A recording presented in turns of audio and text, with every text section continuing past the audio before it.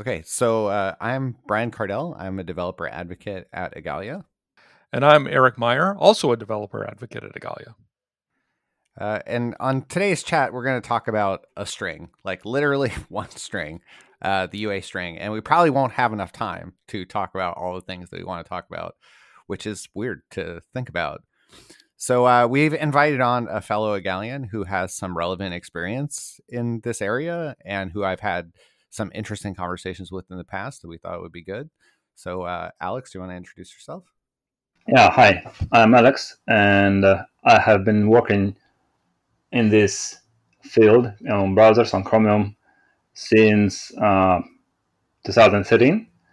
So yeah, I witnessed some issues related to the topic, to the UA strings, and yeah, it would be interesting to discuss them and probably to maybe speculate about the future of all the stuff around.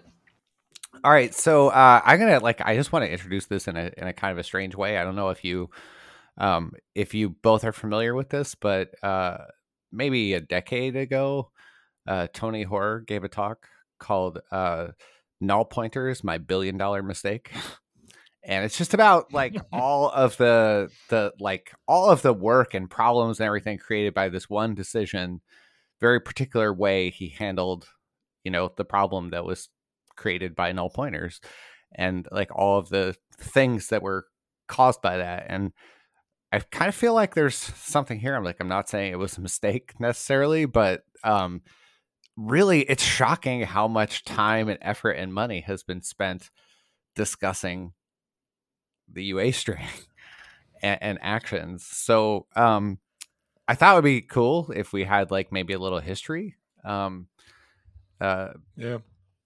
Eric, do you want to like give us a little history? I mean, I can give a very brief sketch. Like you said, a full discussion would take much longer than we have. But the UA string, or the user agent string, user agent being W3C speak for web browser, basically, although it can mean a lot more than that. But again, another thing that we don't have enough time to really dive into. But the string is the thing that the browser sends, that the user agent sends, but the browser sends to the server to say, this is who I am, right?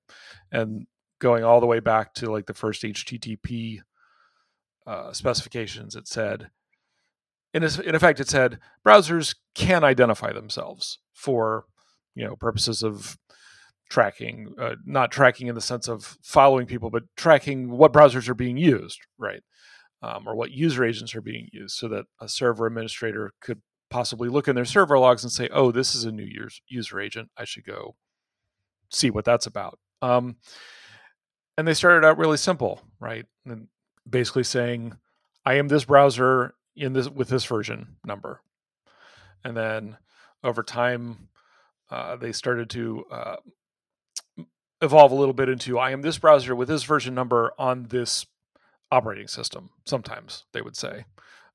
Although many of the first web browsers were one platform only.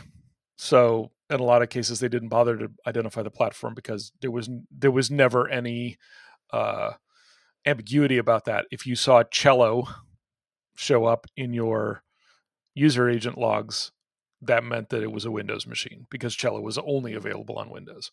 Like, as we'll see, a lot of the things that happen here are like about reasoning at a point in time, right? Right. Yeah. For a lot of years, people would have been like, well, the Microsoft browser only runs on Windows. Right. Until suddenly that's no longer true. Right. Until Internet Explorer for the Macintosh. Exactly. Right. And now you can get Edge for every platform. Right. More or less.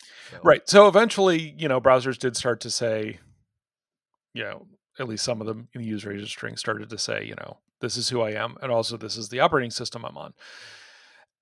But then it got weird. They started saying, oh, I'm going to look at the user agent string, and if you're on this browser, then I will give you this page. And if you're on this other browser, I will give you, something different.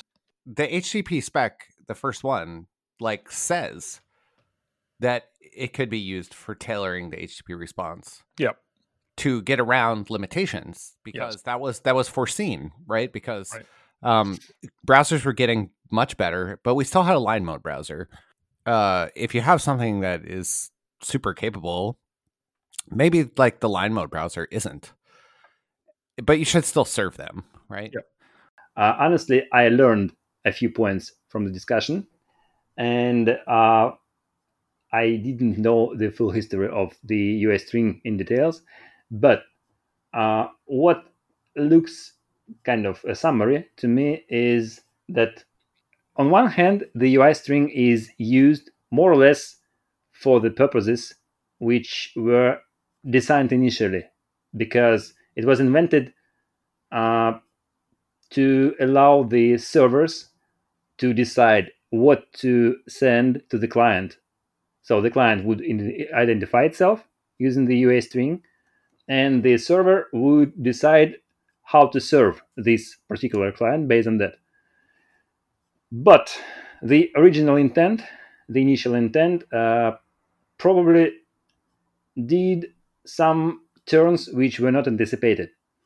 And the entire thing evolved into something much more complicated and maybe even to some extent harmful or dangerous, because it turned into something which started to limit some clients from getting the content which they are which they deserve to get. That's the idea. I don't know who the first. I don't know which browser was the first to start lying. I remember clearly Opera doing it. It was Microsoft. It was Microsoft Internet Explorer. So, Okay. as you say, like they were very simple to begin with. Like there were two tokens that, according to the spec, they followed the spec. They were like, what is the name of your browser, and like what is the version, engine, operating system kind of clarity token at the second part. Right. And what happened there is Netscape very early got a ton of funding. That's arguably what made people sit up and really take notice of the web. Right. Their IPO was ginormous. And they threw all that money at development, and they began making a really good browser. So they supported, notably, JavaScript was a thing, and frames, and all kinds of new, like it was the best browser, hands down. And so, developers began saying, well, we'll send the nice frame stuff to ones that identify themselves as Mozilla. That was the product token name for Netscape back then, because it wanted to be a Mosaic killer. And if to everyone else, we'll send like a stripped down version, really more basic. Right. Or your browser does not support this, go download the browser that supports this page. Yeah. So the interesting thing, though, is that Microsoft found that they were in a dilemma, because that's really when they entered the game, and they started really pouring some money into development. They got people from Mosaic, like Chris Wilson, with the intent of being really competitive. And Microsoft's next browser was frames capable. But now, even if they push the browser onto people's operating systems, like that requires people to use the browser and for them to have a good experience and then switch, right? Right. The trouble is that no website would send it the good website. They would all send it the stripped down website. And so that's like a catch-22. And so so browsers started lying about who they were, basically, in order to not have that happen to them as they advanced in capability, right? Because if a later version of Internet Explorer supports that stuff, but the sites aren't being updated, right? Because either somebody put them up and just left them there, or they don't realize that Internet Explorer has shipped a more capable new version, or whatever. Doesn't matter. Sites aren't being updated, and so like you were saying, Brian, the browser basically had to say, well, I'm Internet Explorer, but I'm also going to tell you that I'm Mozilla. Yeah, And that's the effectively- really interesting thing. And the way Yeah. that they did that is by looking at the spec and how people were parsing the string based on the spec. Yeah. So the first one is supposed to be the product token, the first part. And up until that point, everybody was just honest. They would say, we're Mozilla, we're Mosaic, we're the line mode browser, we're. Yeah. But in IE2, when Microsoft realized this, they cheated. They claimed that they were Mozilla. Right. So that people would send them the good content. But then in the second portion, which has like all the clarifying information about your OS and stuff, they said, well, we're compatible actually, in parentheses, and then that they were Microsoft IE2. Right. So you have to lie to get the content, but you also still have to identify yourself, because we like the purpose of the string is in part for statistics, right? Yep. So that's important, right? Right. Yeah. Because Internet Explorer doesn't want to just say, oh, we're Mozilla, because then it looks like Mozilla has 100% market share instead of at the time, 95% or whatever. Right. But whatever it is, if you just lie and don't actually say who you are, then nobody can tell that your browser is being used. Yeah, you want to change that, right? Right. You want to change that narrative, and Mhm. you get a little bit of the tail wags the dog. Right. So you have to identify yourself. So they just kind of found a clever way to slip through the regex crack, Yeah. Right. Yeah, by saying, "Hey, we're Mozilla," and then by the way, we're actually Internet Explorer. And the sort of quote unquote nice knock on of this, if you are Microsoft Internet Explorer, is that if you do change the narrative and you can turn the tables, right? Like, as you said, we like this new feature in IE, and so we will send the good stuff to IE and something less to everyone else. If you can, manage to get the good new features and, beat to market and change the narrative, then you can also create a runaway scenario. And so that is also indeed what happened, where Microsoft did become a really good browser. They did kind of win. And so this is really like just wash, rinse, and repeat, right? I mean, this is just, it just keeps happening where people make websites and they find that they want to use some feature. They're trying to kind of do the right thing in a way a lot of times. Like they still want to send content.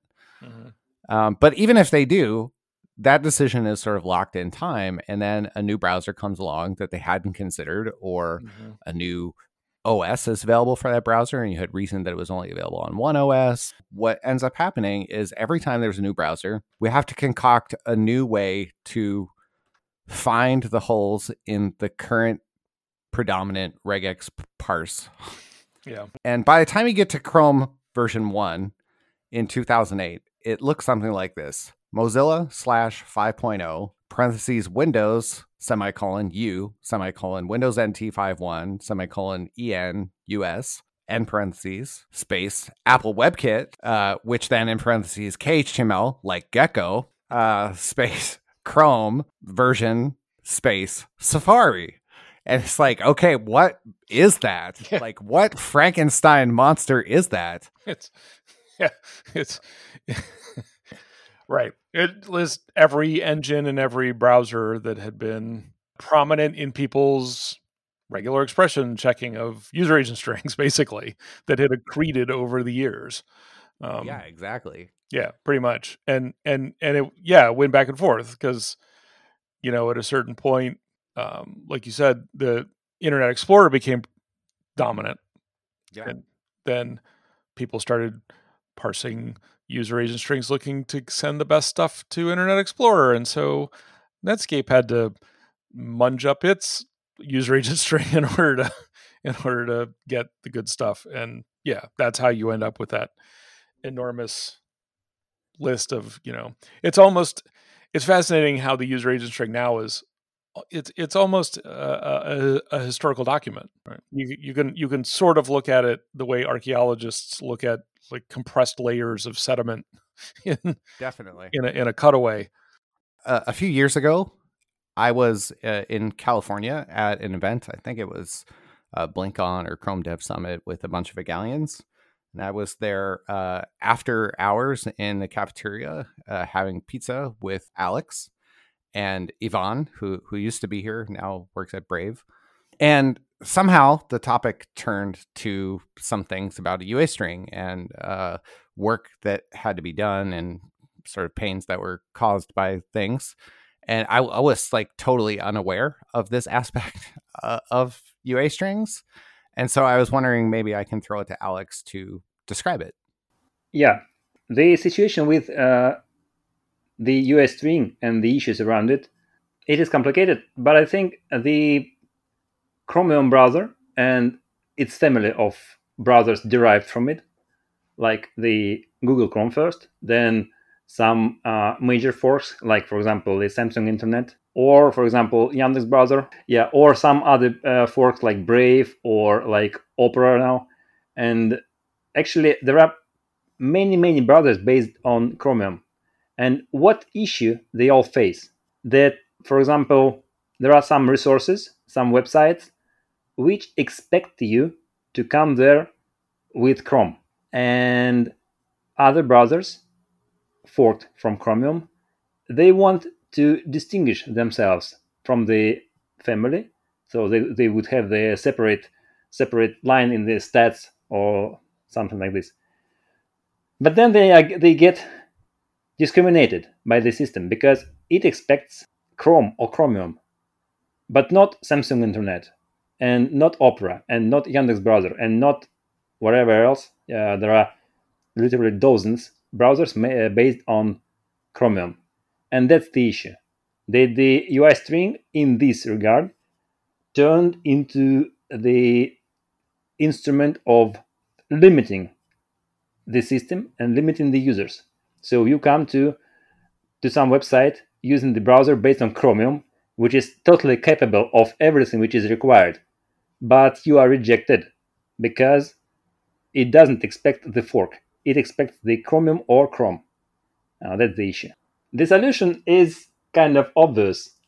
Every major browser which wants to have its separate line in the stats, sooner or later they come to this, that on certain resources, on certain websites, they have to say that they are Chrome.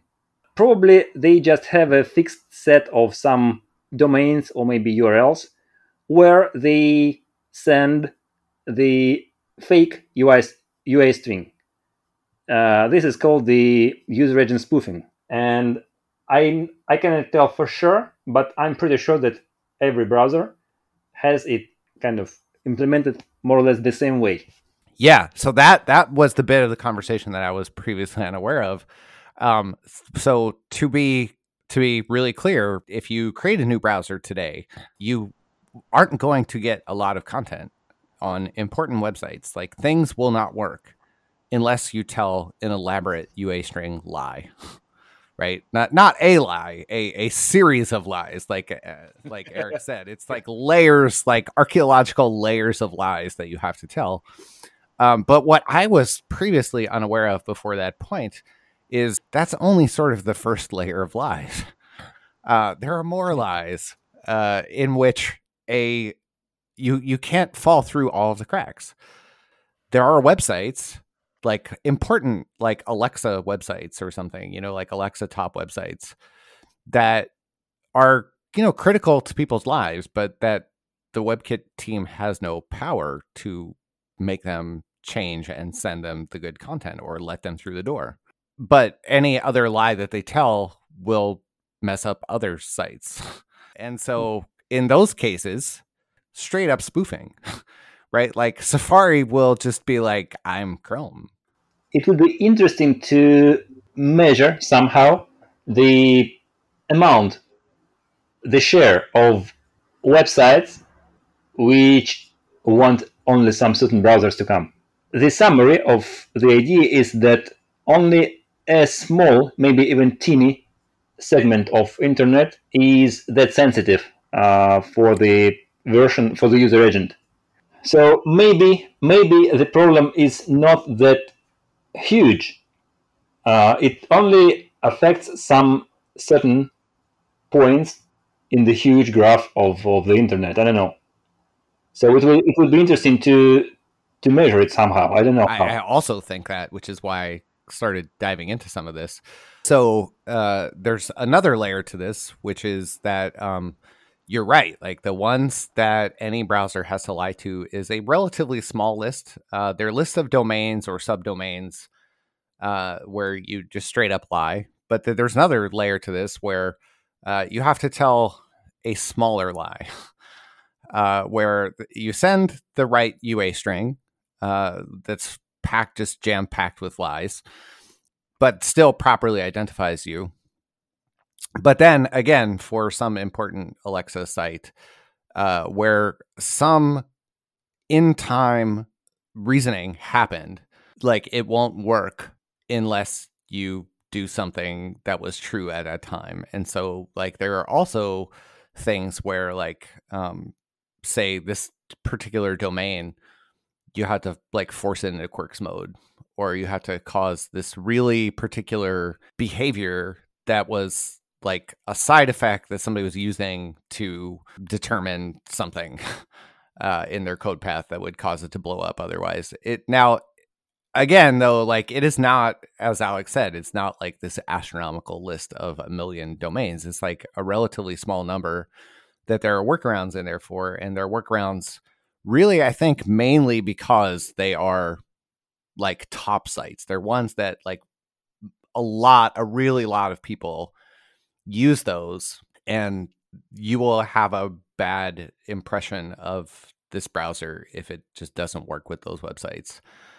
Lots of people will notice those. But smaller than that, there's things like, you know, your website or my website, or maybe, you know, a company that we work with that has an intranet, that, you know, smaller scale kinds of things. And it's an interesting question of like, how does it affect those? One of the interesting things is that people don't not care about this, like they do. We have questions about how we want to tailor something in response to maybe all kinds of things. Sometimes they're workarounds. Loading polyfills is a big one. Like, how do you know which polyfills to load? If you know which browser, you can kind of build an index of those and send down the right ones. I think like the polyfill as a service kind of does this. But even CMSs have these things that simplify it. They don't make you look at the UA string, but they let you say, like, if it's an iPad, you show it like this, or you give it this style sheet, or you give it this HTML. And if it's like a second generation iPad, then you do it like this or something, right? The way that it's achieving those is really through the UA string. And this, as you can imagine, it's the UA string has gotten a lot more information and more complicated.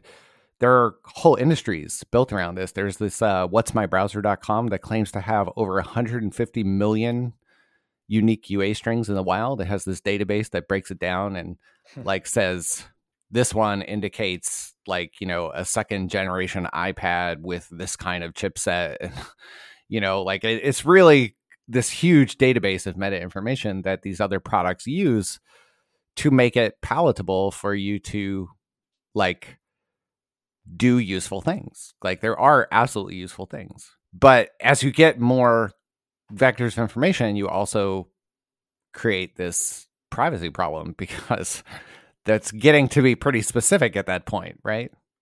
Yeah. Yeah. So yeah, this is a problem, and it's like it's a problem on like many levels. So Safari, who has been like leading on privacy a lot for a long time, like they're the first ones that just got rid of third-party cookies, and they also began treating the UA string as kind of a vector for just wanton too much information sharing, you know, and they began limiting the string. They had some problems. They made some adjustments. I think Mozilla also followed, and now Chrome has efforts around this too. And like how we maybe take this out of a string so it doesn't need to be full of lies, how we freeze it, There's also conversations. There's a couple of blog posts from both Mozilla and Chrome that are about what happens when we reach version 100. There's a little bit of a worry that there might be like a parser Y2K bug sort of where. Yeah, in part because that happened when browsers went to version 10. Right. I mean, so like it's already happened once. Back in the days when we were talking about it needs to look good in the 4.0 browsers, like reaching version 100 seemed like a thing that would not happen in our lifetimes. Yeah, back in the day, there was this whole evergreen like release a new version every 6 weeks cycle is a relatively new invention. I mean, it's been around for quite a few years now, but it's relatively new. And yeah, but it used to be that you could literally go a couple years between a version release. And we're not talking about a major version release, like between 5.0 and 5.1, it could be 18 months, it could be 2 years. Yeah. And of course, then there was also the time that Internet Explorer just went away for 5 years. Exactly. Right. Yeah. Like some of the outfall of that is like, even as they want to make these changes, there are like groups in the industry that like stand up and say, yeah, wait a minute, we have an entire business model based on this. And we think it can be used for all sorts of useful things. Look, it's been in the HTTP spec since the very beginning to do useful things. And like, what is not useful about that? Those are useful things.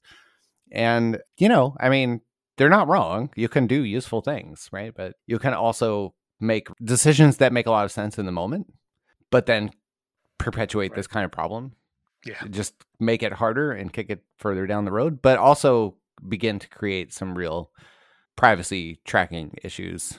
So it's an interesting set of problems. And it's, I think, Alex, you're right, that it would be interesting to know how many sites are affected by something about the UA string. And I would say more than you think, I bet, somehow, because it is used for loading polyfills. It is used for directing. It is used for, it's used for everything. And it's used for everything on both ends. Like we said, for planning, how important that market share is, because all of these products have a problem with funding, as we've talked about like a number of times, which is like they're largely funded privately by one or two companies with completely independently for different reasons. And, they have to make the case for budget, and they have to convince users to use their product. And like knowing the stats definitely plays into both ends of that. If you're Samsung Internet and like, you're going to have a really hard time getting budget. Right. But if you show that, like you were at 1% a few years ago, and then you got to 3%, and now you're at 6%, like that looks like success you can build on, and you will get more budget, right? The fact that then that breaks into news stories, and there's more and more people who can share with you, like, oh, I use Samsung Internet, it's really good, it's good for privacy. You get a lot of people out there evangelizing it. That's then also good for feeding that cycle and getting more users. We know that we build trust through relationships. Like if Eric recommends a browser to me, I'm like, maybe I'll try that browser, right? Even if I've never heard of it, I'm going to go look into it and maybe try it. Samsung was being miscounted once we fixed all the things that counted them, and we don't even know if they're all fixed yet. But it's the third most used browser in mobile in the world by a wide margin.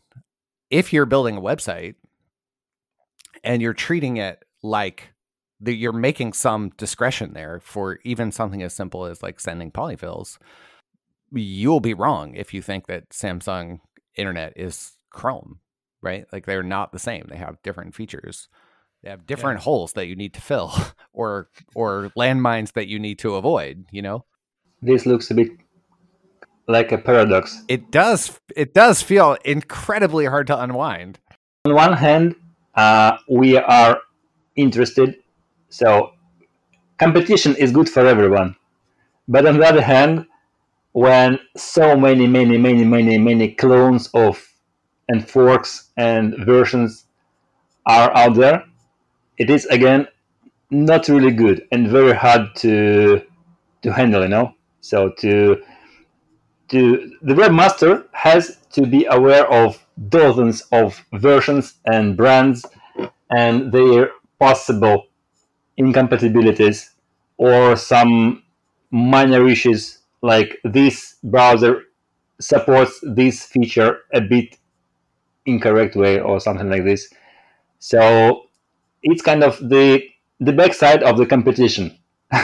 Too many competitors, and it becomes a very complicated thing. So yeah, like a way that this ties directly to something that we've been working on and we've been involved with is like these things have affected like Epiphany. There's a bunch of stuff in there about Epiphany and WPE. Like what do you send, and do you get the right content? And if you send a string and you don't get the good content, the right content, good and right even is an interesting thing. What does that mean in some cases?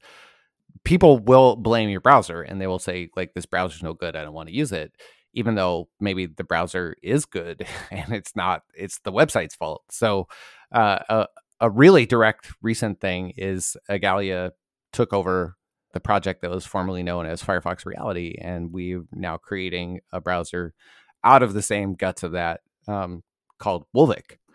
And that's for AOSP based standalone XR devices and Harmony OS tethered systems. So that's like Meta Quest now, I guess it's called, 2, and like Huawei VR glasses and things like that. We've been doing testing. Like we have a bunch of websites that have XR stuff, like they're linked to in a lot of places. We go, we look at them, and there are like not a small number of them that like they present this enter VR button, or they shove you into like a mobile mode or a desktop mode based on something in the UA string. And so when Wolvik comes along, they shove us into the wrong mode, or they don't present the enter VR. We can't make all those sites change, and even if we could somehow compel them, like, they have lives, like they can't drop everything and fix their website right now so we can release the product. Yeah, even if we had 100% buy-in, and you never do. In fact, this all reminds me of the whole doc type switching and standards mode and quirks mode in CSS, right? It's a very, very similar things happened here. And when I was at Netscape way long ago, the reason the almost quirks rendering mode exists is there was an Alexa top 10 site that had a rendering quirk. So they were relying on basically a quirks mode behavior. And we reached out to them and got contact, like got in touch with them and said, hey, this is happening. We're moving to a more standards-based model like with other browsers.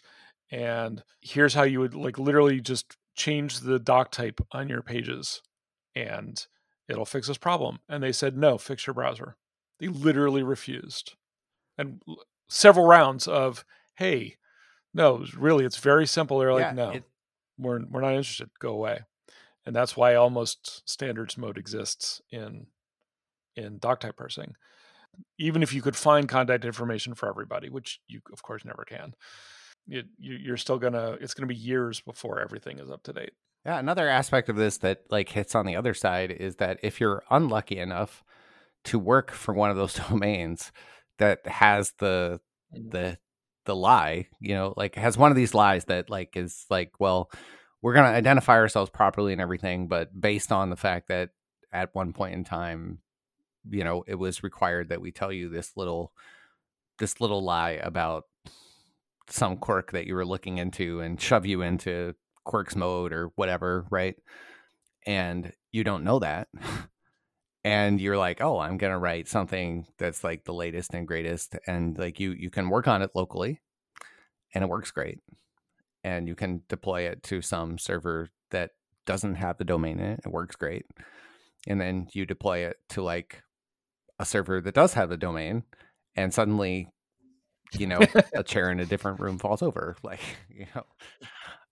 and you're like, what is happening? And it's really, it can be really hard to get out of.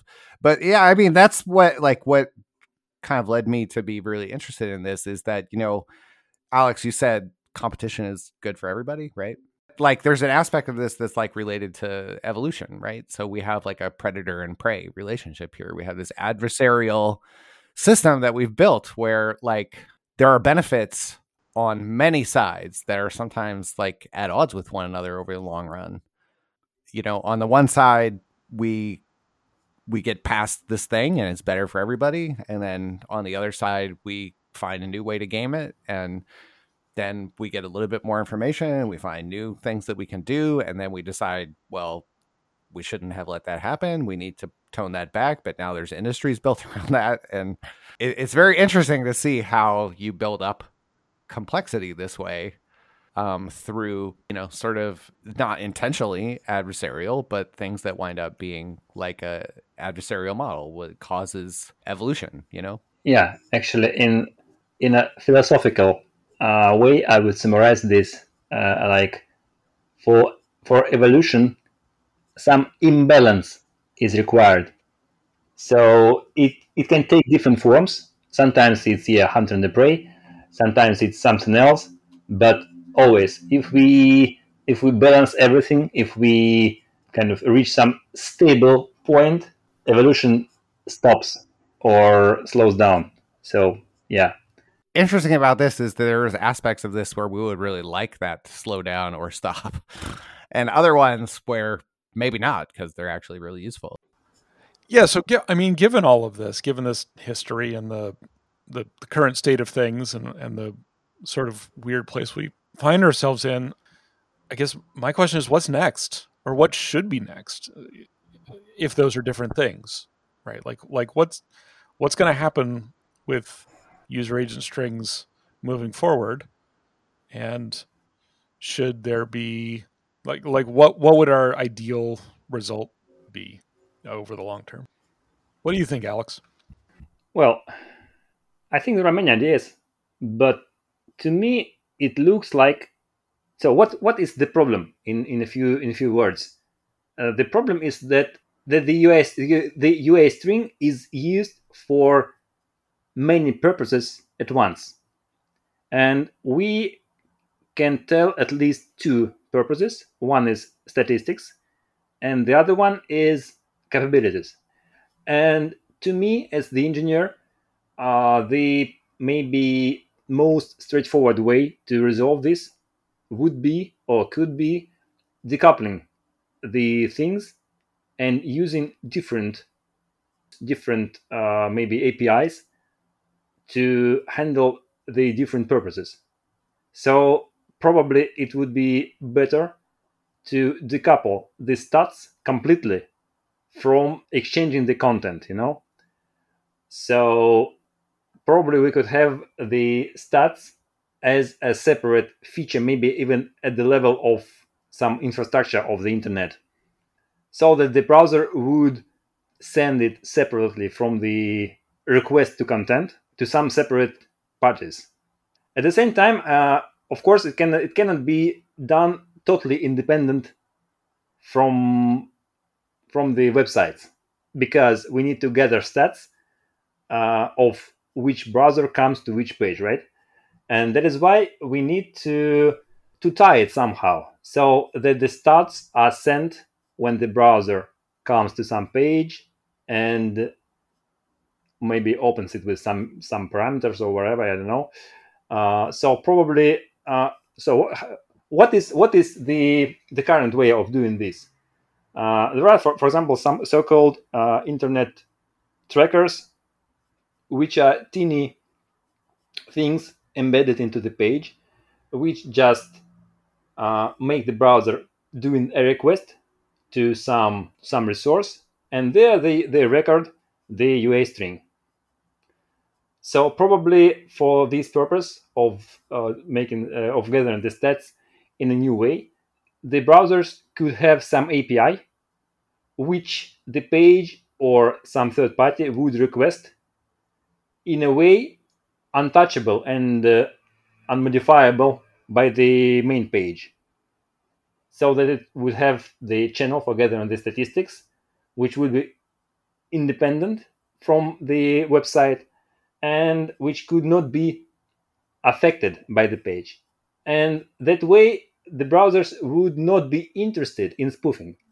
So they could just send something maybe similar to the UI string, but which would only serve this very purpose of gathering the statistics. Well, there's a lot happening in this space, and the groups are like slowly coming together, like on the different things and cross-checking one another and everything. Definitely, things will happen here. So, one of the ideas here is to limit the UA string that's sent by default. So there's a real problem here that the UA string is like sent, the complete UA string with all of its data is sent all the time to everyone. I have no negotiation part in that and no way to track it, or if users wanted to block it or whatever, like it's very difficult to do. So like one of the suggestions that seems to have some legs is that we need to really pare down what's sent in there and create sort of the simplest possible minimal information, again, initial request. There is an effort for UA client hints that is along these lines. It like breaks down from one string to many smaller strings where there's no parsing involved. You get separate pieces of data. So we can maybe stop the parsing lies. And then we can send an initial request that has very little information and then do some negotiation about which headers you would like to transmit and send somehow, and make that an active thing. And then there's also bits in there that are about like entropy and everything. But one of the challenges there is like there's no guarantee that just having separate fields doesn't mean that we'll just wind up with Right. new lies in different places.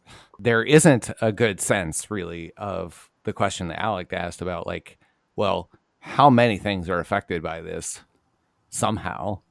I don't know. What do you think, Eric? What? There were so many things that were done and that we now have the hindsight to see were bad ideas. And I know that HTTP was designed from the outset to enable some of these things. Mm-hmm. But I think what we've learned is that is a tool that people will use to cut not only themselves but their users' experience. We're certainly not going to solve it here today. Well, sadly. But I do think like it is really interesting because like Alex was saying, I don't know what the effect of it is, but it is certainly a lot. Like there's so many aspects of this where the UA string is used. And if we just suddenly stopped sending all of it, I bet a whole bunch of things would go wrong.